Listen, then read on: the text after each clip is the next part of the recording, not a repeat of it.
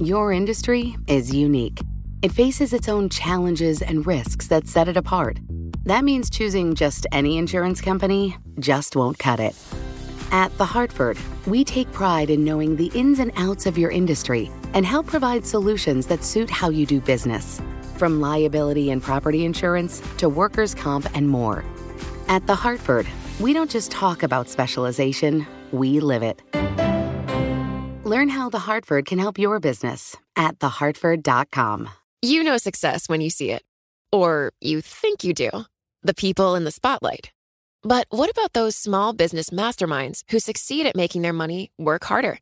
They do that by having a business bank account with QuickBooks Money, which now earns 5% annual percentage yield.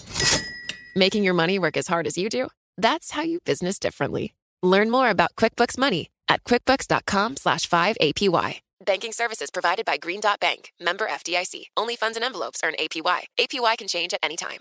Daniel, what's at stake in this case before the D.C. Circuit Court of Appeals?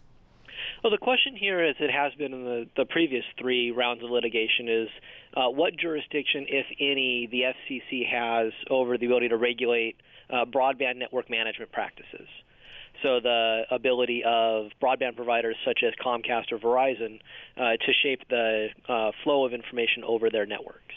And where will this court's decision fit in with the prior decisions?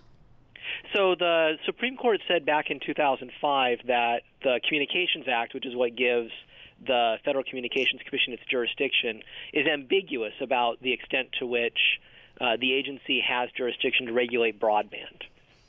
Under traditional administrative law procedure, that generally means that the courts are going to defer to the agency's reasonable interpretation of the statute.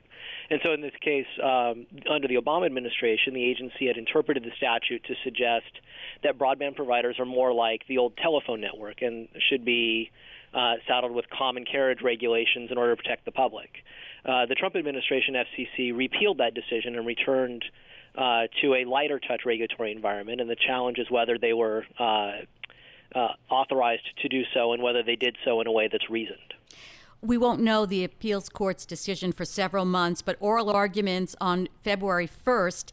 And after the oral arguments, Bloomberg Intelligence gave the challengers a slight edge over the FCC, 2 judges to 1. Did you, and reading about that, did you think that that was the way it might go?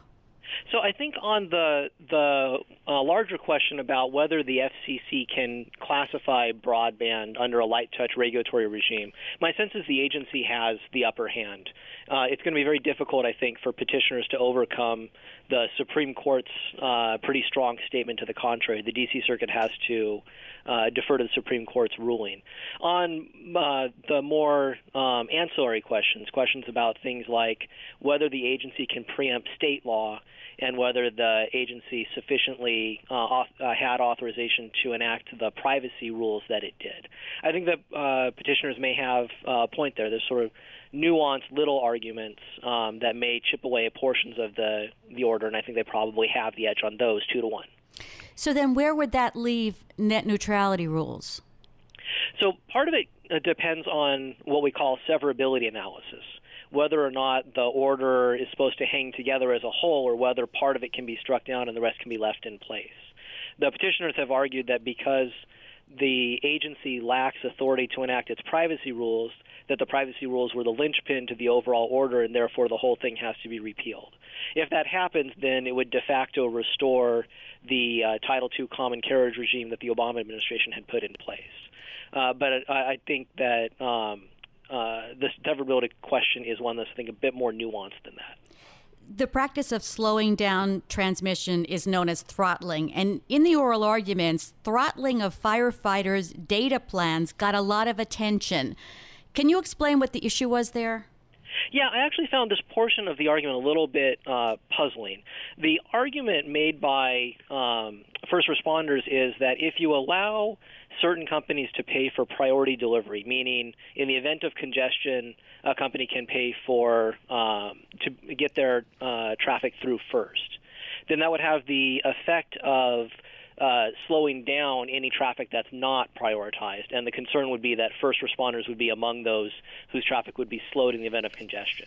In reality, I'm not convinced that's the case. Most first responders operate on what we call an enterprise plan, which are plans that are marketed to business and government entities that are not at issue in these particular rules. And moreover, if we think that certain traffic, like first responder traffic, should get priority in the event of an emergency, I think that's an argument in favor of allowing carriers to engage in prioritization, not banning the practice of paid prioritization. Another issue was the FCC's claim that net neutrality rules were harming broadband investment, and one of the judges really took issue with that and honed in on it with some contrary evidence. Yeah, that's right. So the agency has to offer evidence and a clear explanation for why it's doing the things that it's doing. In this case, the FCC had argued that the original Obama-era rules had a negative effect on investment, that companies saddled with additional regulations were going to invest less as a result. The difficulty for them, as Judge Millett pointed out, is that many of these companies had gone to investors suggesting that the net neutrality rules were going to have no significant impact on their business. And because statements to investors are almost like statements made to a court under penalty of perjury, the question was put to the agency why that wasn't evidence that pretty strongly undermined the agency's conclusions. And I don't think the agency had a really strong response to that point. In many of these cases where there have been rule changes under the Trump administration, for example, EPA rule changes, the question is whether the proper procedures were followed in order to get to that rule change. And a lot of times in the EPA cases, the proper procedures haven't been followed. In this case, were the proper procedures followed? Yeah, so there's two levels of procedural analysis, right? One would be, did you dot the T's and cross the I's? In other words, did you allow for sufficient comment? Did you address all of the comments that we received during the petition? I don't know that those arguments are going to carry the day. The strongest argument on the main question, I think, for petitioners is whether the agency's decision was arbitrary and capricious, meaning did the agency provide enough explanation as to why it no longer believes now what it believed then. The court isn't in the business of second-guessing the agency's judgment, but it has to make sure that the agency made a judgment and that judgment was based on substantial evidence. There were more than 36 plaintiffs, and that included state attorneys general and consumer advocacy groups. In your opinion, does the repeal of net neutrality hurt consumers? We have about a minute here. Yeah, I don't think it does. My sense is that net neutrality was not a regulation that was adopted to address problems that we were seeing in the marketplace. It was a prophylactic rule. And my concern has been that by forcing all providers to treat traffic equally, that you actually make it harder for broadband providers to innovate and provide different offerings beyond what's currently available in the market now. So I fear that one-size-fits-all regulation may limit the ability to innovate going forward. Thanks so much, Daniel. That's Daniel Lyons. He's a professor at Boston College Law School. Your industry is unique. It faces its own challenges and risks that set it apart. That means choosing just any insurance company just won't cut it. At The Hartford, we take pride in knowing the ins and outs of your industry and help provide solutions that suit how you do business. From liability and property insurance to workers' comp and more. At The Hartford, we don't just talk about specialization, we live it. Learn how The Hartford can help your business at thehartford.com.